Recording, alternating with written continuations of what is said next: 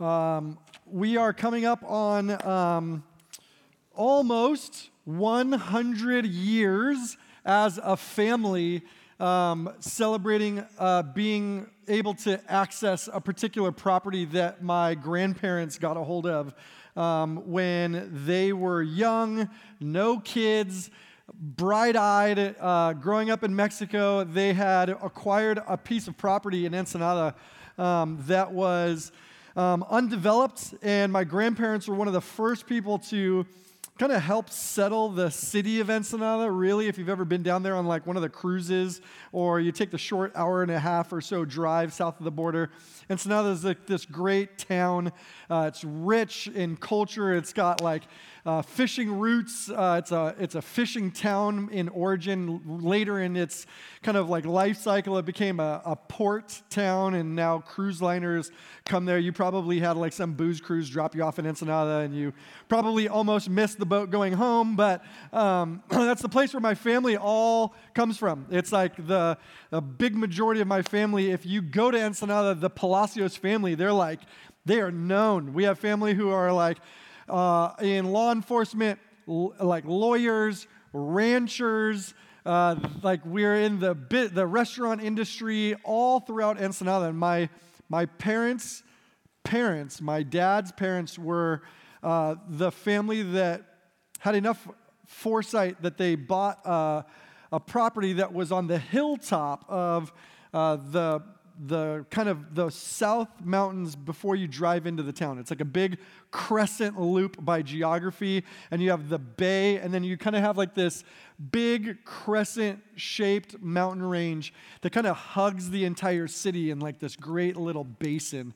And my parents are on the mountain that overlooks, at the beginning of the city, it overlooks both the bay that runs all the way down to really like La Paz, all the way to the bottom. On a clear day, you can see for miles south. You can see where like the island off, it always, to me, it looked like a dragon, but you can see that island, and then you can see all the mountains and everything that's kind of developed in that city. When my parents were living there full time, my friends and I would often go down and we would participate. We'd call my dad up or call my mom up and say, hey, me and 7 friends, or me and 2 friends, or sometimes my friends were so connected to my parents, they would just go without us. Then they just call my parents up. One time, Johnny, I don't know what was happening to John, but he just had like an existential thing in his life. He said, I'm just going to move there for a while. And so John moved there and then got lonely and then moved back. And so he has taken advantage of this space, this sacred space that my parents have lived on and developed, and they've made it a place that's anticipated many people to not just stay there, but to like experience life while there. It's a special, special place, and it's open door. Most of you guys have met my parents at some point or another here at the church, either on the patio, or if you sit in the far back row on this side, you're sitting next to my parents. I'm like, Mom, can you be a fan and scoot up? And she's like, I'm not trying to be a front row sitter in church. So I'm like, okay. I have a photo that I want to show you that's going to kind of give you the visual to the talk that we're going to go through today, which the series is called Closing the Loop. And this whole series is this idea come off of the tech that's built into your phone, or if you've got an Apple Watch, it's built into your Apple Watch. It's like these tools, these mile markers, and the goal is that they want you to close the progression loop on certain things to help encourage you to like be an active person, to be physically to be mobile, to be somebody who is like, whatever goals you set out there for yourself physically, that this tracker, this ring closer would help you. And it's visualized here. If you've got an Apple Watch, you probably obsess over it more than you should. But it's also built onto your phone. You may not realize it's actually just built into the tech of your phone. The outside red ring represents like your mobility. So it's like how many calories have you burned. You can set it to like 10,000 steps, and then once you cross 10,000 steps, that ring will close. You can cheat like me and set it to 200 steps. You just feel amazing. Like walking around your house, like chasing your children, you never have to leave the house, and you'll close that ring, and you feel like a superhuman. That's me. Number 2 is the exercise loop. It's like, it tracks exercise, wants you to do something physically demanding for 30 minutes a day. that's up to you. That's not for me. That's up to you. That ring never closes for me. I feel great about it. Then there's the standing loop. The inside one just like it tracks if you're sitting or standing. I don't know how the heck your stupid device on you can tell if you're sitting on it. Like the pressure of your butt is like, oh, nope, you're sitting. And then it like feels it. Or if it's on your watch, it literally can tell the difference between like this action. Like they know too much about you. So that is the concept of this next series. We're going to spend like 3 or 4 weeks talking about the spiritual kind of like maturing, closing the loop. That's the idea, that there are some unfinished things in all of us. There are some to be developed things in all of us. And we're going to look to Scripture. We're going to look to Jesus as to how he calls us to close these loops. That's kind of the idea. It's not unfinished conversations. It's not that expression, closing the loop. It's like that we would recognize that there is an opportunity to mature and to develop. And I was telling you about my parents' property because Jesus in the book of Matthew chapter 7 is going to give us an insight into the way of life. That's what today's way of Jesus.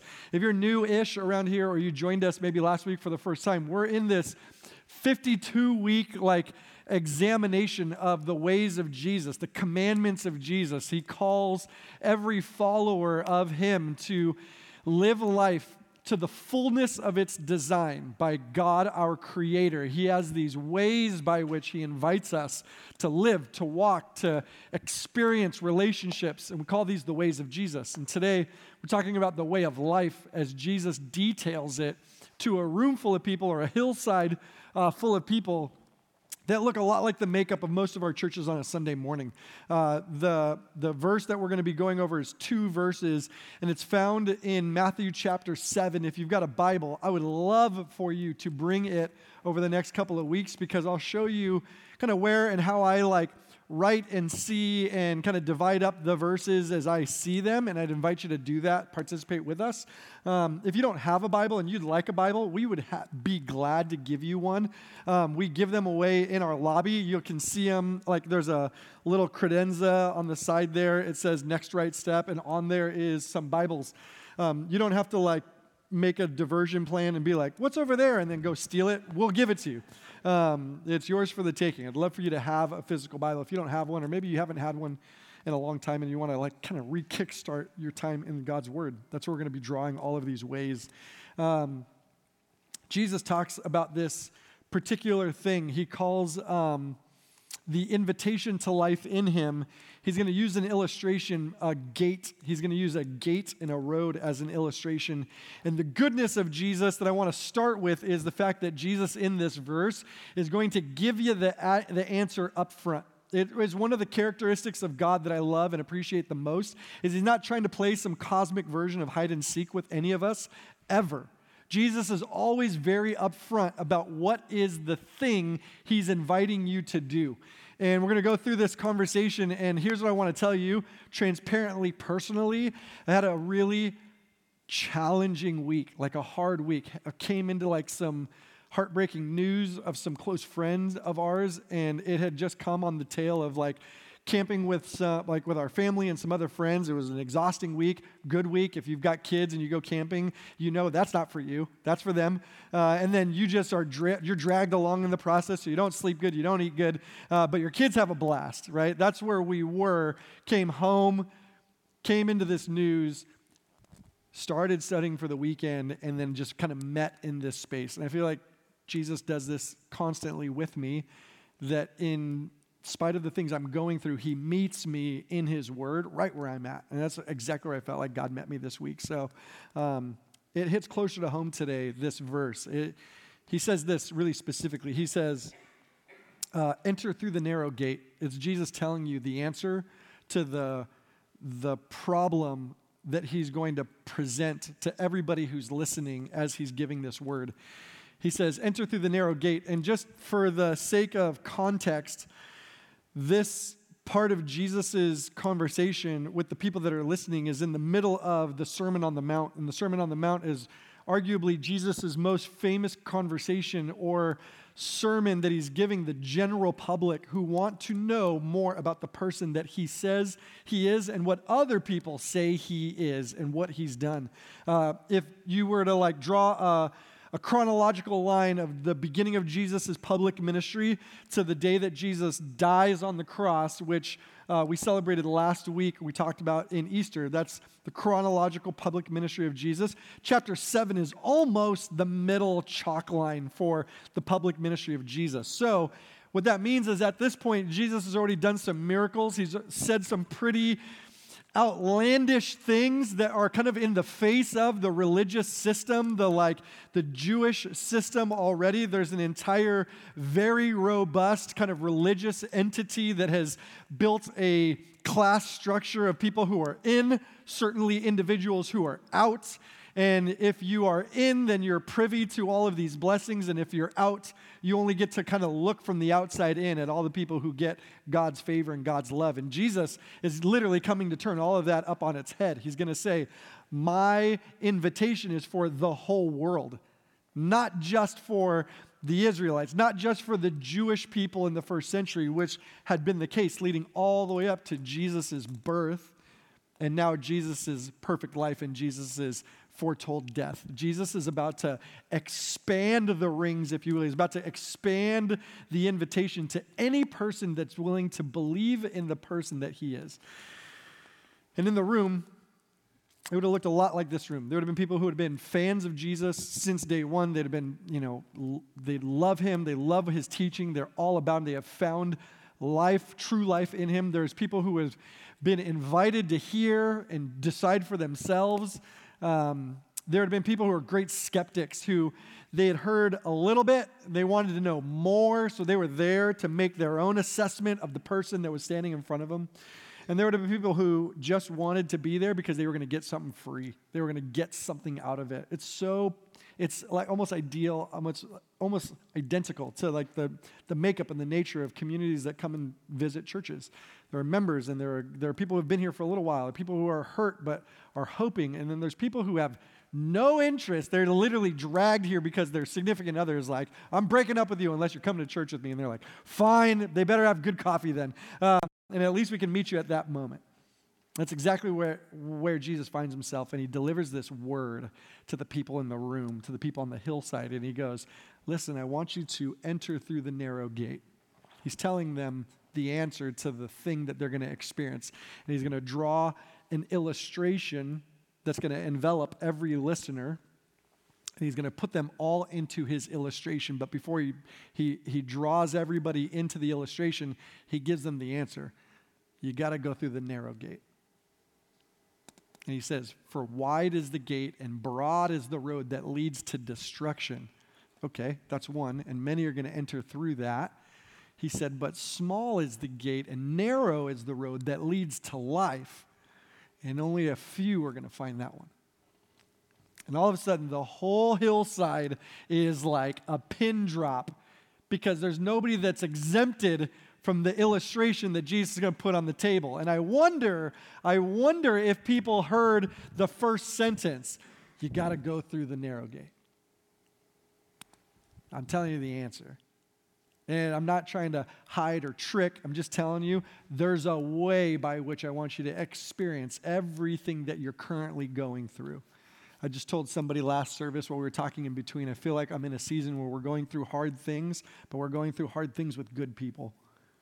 And it seems to be like the rhythm for so many of us. There's lots of hard things that are like currently on the table. Challenges relationally with friends.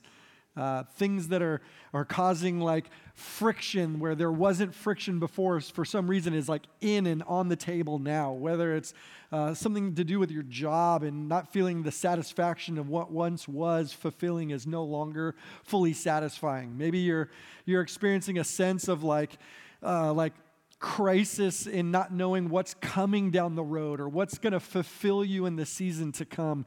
Jesus wraps all of them into this conversation with an illustration about two roads and two ways. and he's going to give you this optionality in them. And that's what I'm going to break down for us today. I'm going to give you some observations on the wide road and some observations on the narrow road, and what Jesus says are at the end of them for all of us to decide for ourselves how and what we'll do with the illustration that he parks in front of all of us. The roads represent something very particular, and scholars would say that this grouping of verses, these two verses in Matthew chapter 7, they're both a call to repentance, right? That's Jesus saying, hey, some of us are living a life that's void of a Savior, that's void of a good shepherd, that's void of the relationship, the personal connection with God. And I'm here to deliver that personal connection. I'll give you a pathway by which you can know that you are made in God's image and you have a purpose for your life. And I'm here to be the physical example of that. That's scholars' first theory as to why Jesus gives this illustration, that there's an opportunity to move from the broad, wide road to the narrow road, which is representative of a life without God to a life with God. Then there's this second theory about why this is written or why Jesus speaks this, and it's a warning to people who want to live a life in pursuit of Jesus, and Jesus is telling them, it's not as easy as a life without me. Because actually the life without a submission to me and a submission to my Father and a submission to my word is going to free you up to experience lots of things that will not require of you the things that I will require of you, that a life submitted or in pursuit or journeying with me will require of you, but the outcomes are vastly different. And so just hold those two things as we unpack the wide road and the narrow road. And I'll give you some observations I think that we can hold and have on our way through this conversation. The first is that Jesus describes the wide road as very particular things. But if I was to rename the wide road today for your context in mind, which I did, I wrote in my notes, it would be called the everything goes road, the what's trending road, the what everybody is doing road, or what everybody finds socially acceptable road. That would be the way by which you could wrap your head around the wide road. And Jesus has some very particular things that he says about living a life without God in pursuit of this pathway. He says the first thing, that it's an open road. It's open. It's easy to get onto. That it's not actually a forced pathway. It's not a forced follow that Jesus is going to make on anybody. The beauty in Jesus, the way that it reflects the nature of his Father, is that you have optionality in every season and every moment of your life. You realize that. Like God says very specifically in the New Testament through the person of Jesus, he says, you can choose life or you can choose destruction. That's what he's giving the option for in this one. He says you can build your house, your life on the sand, kind of shifting values and shifting beliefs, or you can build your house on the rock. It's your choice. I'm not going to force you to take up occupancy in one lane or the other, because God in his nature does not force you to love him. He gives you the right to choose. And it was the right to choose between God and Adam that afforded Adam a life that had, we talked about it last week, sin and separation and lack of relationship. But through the person of Jesus, there's this reconciling relational rightness that we have in God. There's a forgiveness of sin, and there's a purpose now connected to your life, the way that you live it. There's an openness in the wide road that Jesus is talking about here. He says that you can have it by choice if you want, and many people will choose it. Actually, that's the second fill-in is, besides the wide road being open, Jesus says the wide road is crowded. He says, broad is the road that leads to destruction, and many enter through it. This illustration would have been like, it would have been understood in two ways, that in every first century city, there were gates by which you entered the city appropriately. It was the way by which you arrived into a first century town. And in the arrival would be your ability to find out where you can stay and where you get food and who you need to be connected to. There was a purpose in the way by which you arrived into a city. not so similarly to how we arrive in cities today, right? If you come from the 5 south from Orange County, you arrive in San Diego by going through all the military bases. They're like, don't mess with us, right? And then you get through the military bases and you kind of dot your way into the towns that are connected to the 5. But there's not really a purposeful pathway in. For a city in the first century, it's as if you would have been given the welcome kit as you made your way in. And this is where you're going to figure out where you'll stay. This is where you'll figure out where you find food. This is how you're going to find work. It all goes through the gate of that city. It's also connected to a certain occupation. Jesus spoke often in illustration of shepherds. Jesus calls himself the Good Shepherd. And there are ways by which herders, shepherds would care for their flock made up of many sheep, that many sheep would be led by a good shepherd through proper gates to get to appropriate pastures, that a shepherd would literally allow their sheep to graze on a pasture or a field until it was low enough that there was enough grass to regrow once he moved the sheep, but he would know that there was richer, more enriched pastures, greener grasses in other places, but he needed to navigate his sheep safely to those places. They would enter and exit through particular gates to get to particular pastures.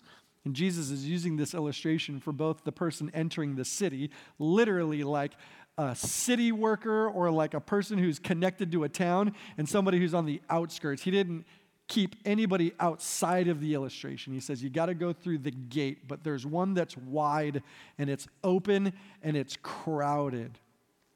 The reason why we say it's crowded is because it's where the general masses will find themselves in your lifetime. Jesus says there will be more people. The more popular thing will be a life not submitted to me by volume in your lifetime. The reason why it's crowded is because Jesus is literally drawing a line and he's saying, the narrow way, the narrow road is through me, to me. And there's not a lot of people that are going to like that statement. But the wide road is going to be where everything else exists. Every religion, every belief system, every self-help synopsis is going to be found here. It's different than me, and it's going to be well populated, well attended. He says you just have to be keen on the fact that while there are many here, your maker is actually not here. So it's going to be interesting because there's going to be a rhythm, a run that's going to feel like you're with everybody in the wide road, but it's going to lead you somewhere that is not distinctly to me. This is it's a wrestling match with people in our culture oftentimes who have really good intention because they go, Mingo, this is rough. This is hard to hold and have because I have lots of friends and I just feel like there should be these multiple pathways that all lead to one good God. And I would say with you, yeah, I would prefer that also. But it's not what we hear from Jesus. Jesus is so clear, I am the way, me. And it's not confrontational, it's compassionate that he would tell you that he is the access way to true life. And I love that Jesus puts up at the very beginning of this conversation, go through the narrow gate. He's telling them, the answer is me, but I'm going to tell you what you're going to experience in both lanes anyways. The wide road is open. It's your choice. It's crowded. It's where everything other than Jesus exists. And the wide road is super easy, he says. The wide road, if you look at it in other translations, it says the easy road, the easy path is the way it's described, is where everybody will find their satisfaction for a season. That's the way you can put it. You will find something in this lane, in this category, through this gate that will satisfy you for a season. It is where very few will push back on you. It's where little discipline exists. It's where very little conviction will be found. It's where you will not be pressed up against. If you believe something that is different from somebody else, everybody goes, well, you have yours and I have mine, and as long as you don't get in our way, I feel like we should be okay. That's the wide road, the easy road that Jesus is describing. It's funny because it's just not that easy either way you slice it. Because what you get in satisfaction for the here and now sometimes turns into great disappointment later then, right? Have you been there? I think of it like a lazy river. So have you ever like gone to like a resort? Like Palm Springs has a few of them where there are like literally lazy rivers that are like the pool option for them. It's my favorite because we have kids and I can literally throw my kids in a tube and I'm like, bye. Have fun. See you on the next lap, right? Or see you on the next round. Bravery and Nico are old enough that they can go around the lazy rivers. Lively, not so much. But I love a good lazy river because you don't have to do anything. Like the current is built in. You don't have to fight and push up against people. It's not the same as like a wave pool where it all comes at you and you're just trying to survive it and not scrape off half your skin on the bottom. The lazy river is like smooth and it moves you and it meanders and they know when you're getting sweaty, so they put like the water feature that you go under it, right? They know that you're getting thirsty, so there's like the bar that you can kind of like somewhat paddle your way through to, and like you get your drink and then you just keep going. You just keep going. All you need is a tube and you're in. It's the lazy goodness of a resort, and I freaking love it. The problem is, like, if you've ever spent time looking at the water in a lazy river, like, they don't call it, like, the pristine clear river for a reason, right? They don't call it, like, the real sanitary space river for a reason. And I think of, like, every kid that's been in that lazy river, and then I think of the fact there's not really, like, well-marked out bathrooms anywhere near, like, said lazy river. And like we've trained our kids to at least have enough like, you know, humanity in them that if you need to go to the bathroom, just please get out of the pool and use the restroom. Bravery gets it. Nico, we're working on it. Nico will get out of the pool, and there was a lazy river we were at in Phoenix one time, and I remember Nico having to go to the bathroom so bad, and he didn't want to go in the pool in the lazy river, and he wasn't going to make it to the bathroom, and so he just got out. And he started peeing literally like on the bush that was right next to the lazy river. So he was like a statue just like letting it all out as people just floated by him. And people were like, whose freaking kid is this? And I was like, I need a drink. I need a freaking drink. Get me away from this kid. And like Nico was like, Dad, like kind of running with and like bad setup.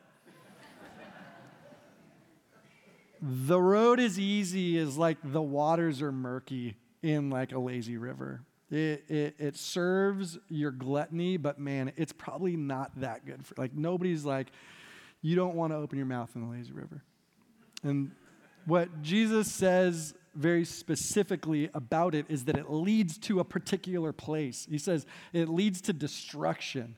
I think it would have been really interesting to hear that come off of Jesus' own lips. It's going to pay dividends by destruction. That word in destruction is used a bunch of times in the New Testament. It actually has two definitions that run in parallel together always. It's a twofer. And the word, it means ruin and it means loss in the moment. That's what the word destruction means. So he's saying the wide road is easy, it's well populated, it's an open choice for yours, but the problem is that there will be a decaying, there will be a ruin, there will be a loss that you're going to experience in trying to fulfill yourself with things that was never designed to fill you. There's only one person that brings true joy, true peace, absolute purpose, almighty connectedness so that you feel full, and it's in the person of Jesus. And plenty of people will be looking and grasping and consuming all these things that will never give them what they want, and it will lead to loss. You're going to experience unfulfillment. You're going to experience a heartbrokenness that will not be remedied without a Savior to remedy it.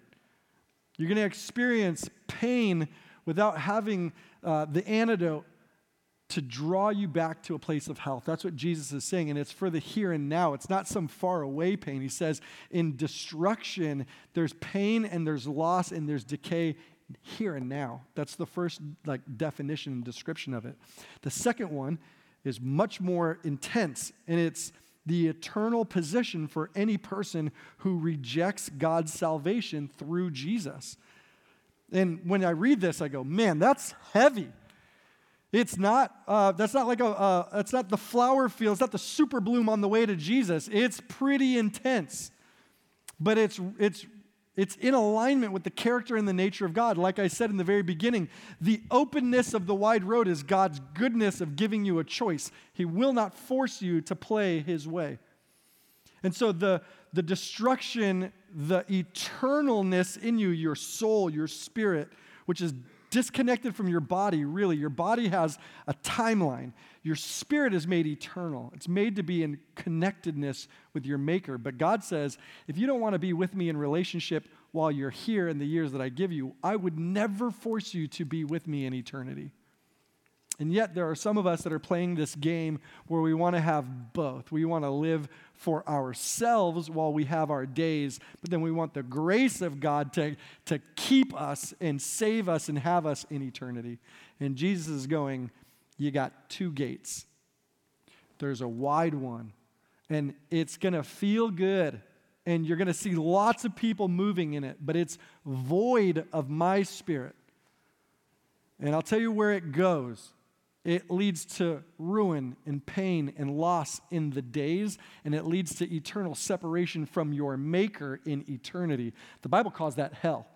I wouldn't wish that on my worst enemy, but there are plenty of people who want to reject a life in submission to the person of Jesus. And Jesus goes, you can have that, but I call that destruction. I don't want that for you, but if you choose it, I won't keep it from you. And then Jesus inverses the illustration. He goes, but there's a narrow gate. There's a narrow road. And here are the things that you'll experience of it. The wide road is open. The narrow road is open too. Everybody gets a shot at making their way through it. It's not the elite. It's not the morally sound. It's not the people that have made the good decisions who were here 5 Easters in a row. It doesn't matter. The gate is open. Jesus is giving every person within earshot, including you and me, the opportunity to come and hear and participate in the surrender of the way of Jesus. It's just as open as the wide road. But what makes it uniquely different is the challenge he speaks up front about for the person who takes the narrow road. He says, and I'll read it, small is the gate and narrow is the road. That translation, narrow is the road, means the way is hard. It means the way is hard that leads to life, and only a few will find it. Not my words, not the church's historic belief. It's Jesus' words out of Matthew 7. And so what do we draw out of this? It's tough. Hard days, hard times, but with good people. The connection that we have with one another. We draw out of this that the narrow road is open. The narrow road is also going to be lonely. That's what Jesus says. It's not going to be full of all the people. Not everybody is not running to the narrow road.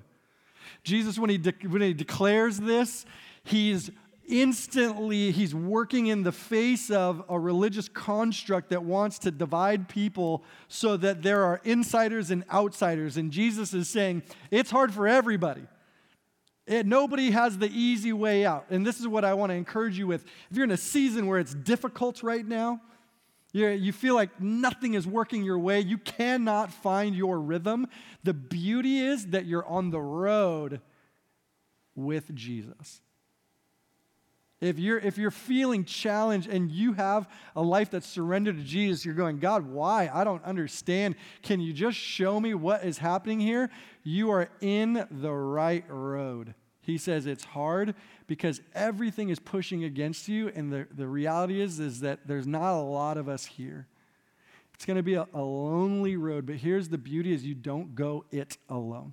That's why we have church. It's why together we gather on a regular basis, because it's difficult, but it's not something that you have to do alone. I literally this week, I lost a dear friend who in his sleep passed away. And I just thought God, what is going on? It rocked me personally. And then I came to church and I was thinking through, I was mulling over it, and I say hi to Ruby, and Ruby, she says hello to every single person that comes through our church if you enter through that stairway. And Ruby goes, man, I've just had such a hard week. I lost a friend this week.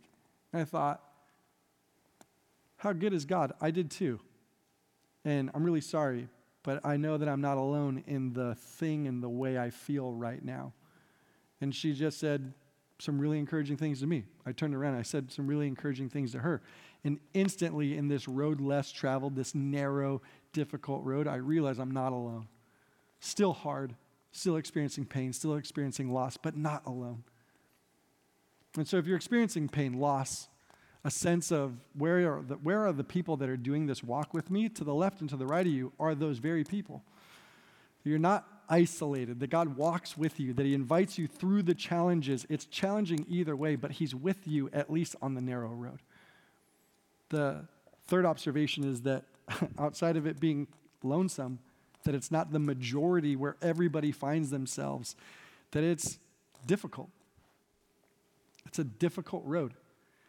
The Jesus way is not an easy way, but I would say, like they say about the decisions you make in life, if you choose to work it out and like discipline yourself and get in the gym and do those things that will give you physical health, it's going to be hard. But if you choose not to do them and just keep living the way you want, the experiences that you'll have by payout of that are going to be what? They're going to be hard too. So you get to choose. Which way do you want to live? Jesus says, you can do the hard things with me, you can choose to do the hard things without me, and there are outcomes that are guaranteed on either side. Jesus' outcome is delivered in the way that he closes this illustration. He goes, they're not well-traveled pathways, there's fewer of us on it, it's difficult, but it leads to life. It leads to life. It's the opposite of destruction. And there's a verse out of Psalm 23, that book. I read this book. It's about this thick called The Shepherd's Look at Psalms 23. If you like books this thick, it's the book for you. It's an easy one. And it's written by a pastor who used to be a shepherd in North Africa.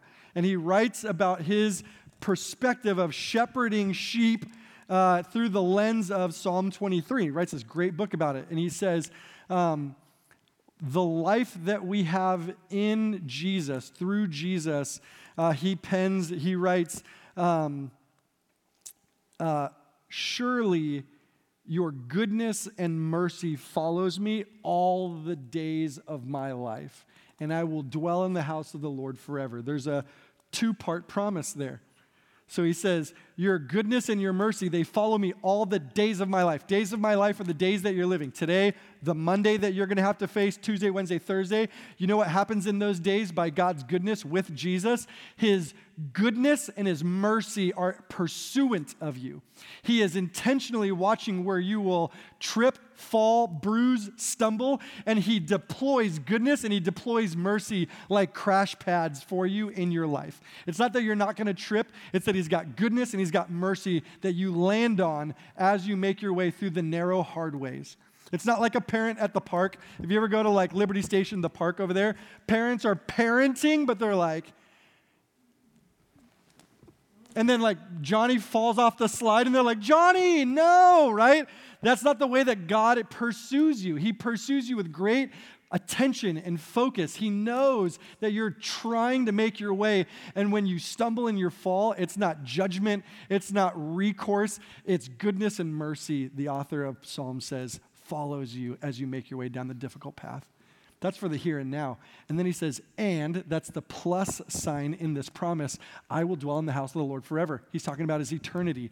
I'm secure knowing that at the end of this hard road, this hard life, this narrow gate is a promise that I will be with my Maker, that my soul will be united, reconnected to my Maker. One is the road to destruction, here and now. The other is life, here and now, and then in eternity. So my parents' property. If you ever call to go to Mexico, if you ever meet my dad on the patio or my mom on the patio, they're so open about the property. Nobody has ever been exempted. Nobody has ever been like, you can go, you can go, you can. No, you can't go. Like my parents aren't that way. Everybody can come.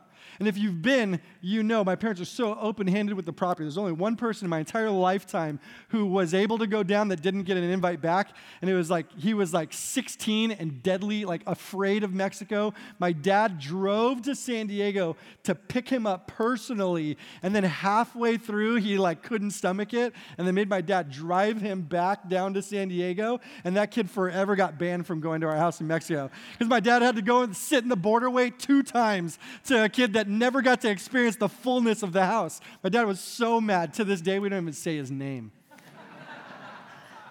But everybody is welcome. And I got a picture of the outside of our property. It's not much to look at. There's a big wall there because over the years, so many people have tried to take advantage of the goodness that exists on that property, the views, the spaces that my parents have built. There's a dance floor. There's multiple fire pits. There are haciendas that have porchways, and they have patio spaces that overlook the entire city. You can choose out of this patio or the mountains, and you can see the fog and the clouds rolling over the hills. Out of this side, you can see all the drunk people on Main Street and laugh at them as they get rolled for way too expensive trinkets. And on this side, you can see the cruise ships and the tugboats and all the original fishing boats of people who have been fishing there for generations. But on the outside, it's this big wall and this giant gate. And for people that have tried to come to our house when we're not there, they try to jump or climb or crawl to get access to the property, and they cannot get in because if you look closely at this picture, up on this side, there is a tiny doorway, and if you go to the next picture, this dog is waiting for you. That dog's name is Chocolate. That dog's, in English, it means chocolate. He's the sweetest dog if you know my dad. But if you don't know my family, that dog will tear your legs off. Jesus says, I am the narrow gate. He says, there is fullness to experience in your life through me. When my dad meets you at the house, most of the time, my dad will be waiting with the gates already open. And my dad anticipating not just what you'll experience at the house, but what you'll experience in his town. He wants you to experience everything to the fullness by which he knows that town has to offer you on a really good Friday, really good Saturday, really good Sunday. But there are so many times when people have tried to get access to this place without my dad, and it does not work. You cannot make your way onto this property without meeting that dog, which does not want you to be there. But my dad, like a heavenly father, anticipates your arrival, that he holds the door, that he has much for you to experience through the other side. But you cannot get through unless you go through my dad. You have to talk to him here on the patio. You have to have a connectedness to him on Facebook or Instagram, and you can go. But you cannot access it without the path and the permission of my dad. This is what Jesus is saying. Take the narrow gate. It's me. And we have this verse, and I'll close with this. It's our year verse. Jesus saying in John 14:6, I am the way, I am the truth, I am the life. And the big statement is the sentence after, the only way. I circled it in my Bible. The only way to the Father is through me. It's a tough statement to digest, but it's Jesus' declaration. Wrestle with it. Are you mad about that? Talk to Jesus about it. Is it frustrating for you? Talk to Jesus about it. He's good enough, he's big enough that he can manage your frustration. But have you felt like you're on a road where there's not much fulfillment? You're probably in a place where he's calling you to repentance, to find the narrow path through him. My hope is that we would all consider what path we're on in each of the areas and lanes in our lives. Lord, in my job, am I trying to be self-serving? Am I self-preserving? Or Lord, am I utilizing this as a way by which to love people well through you by your power? Wide road, narrow road. Am I trying to find fulfillment in my life by the things that I want or by the things that you want? Wide road, narrow road. Everybody gets the choice. And I'll bring the band up, and I will pray through this final thought that the narrow road is an invitation to move from being an admirer of Jesus to being a follower of Jesus. It's the final thought.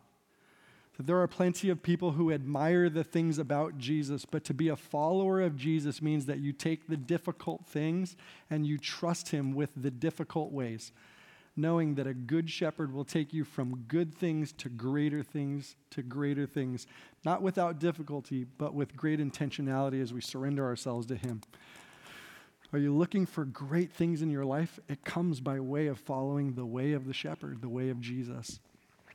Let me pray for us, and then we'll close with a song. Jesus,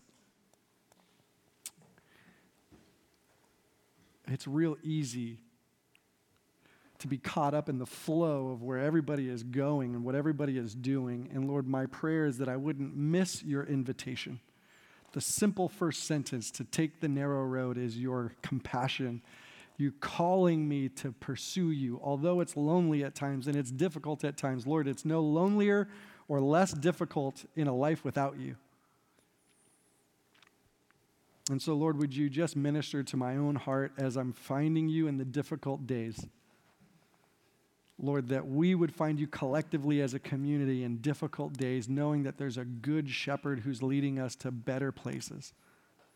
We love you, Jesus. Would you meet us in the time that we sing of your goodness in the next song? We love you, Lord. In your name I pray. Amen. Would you guys stand as we sing this last song together?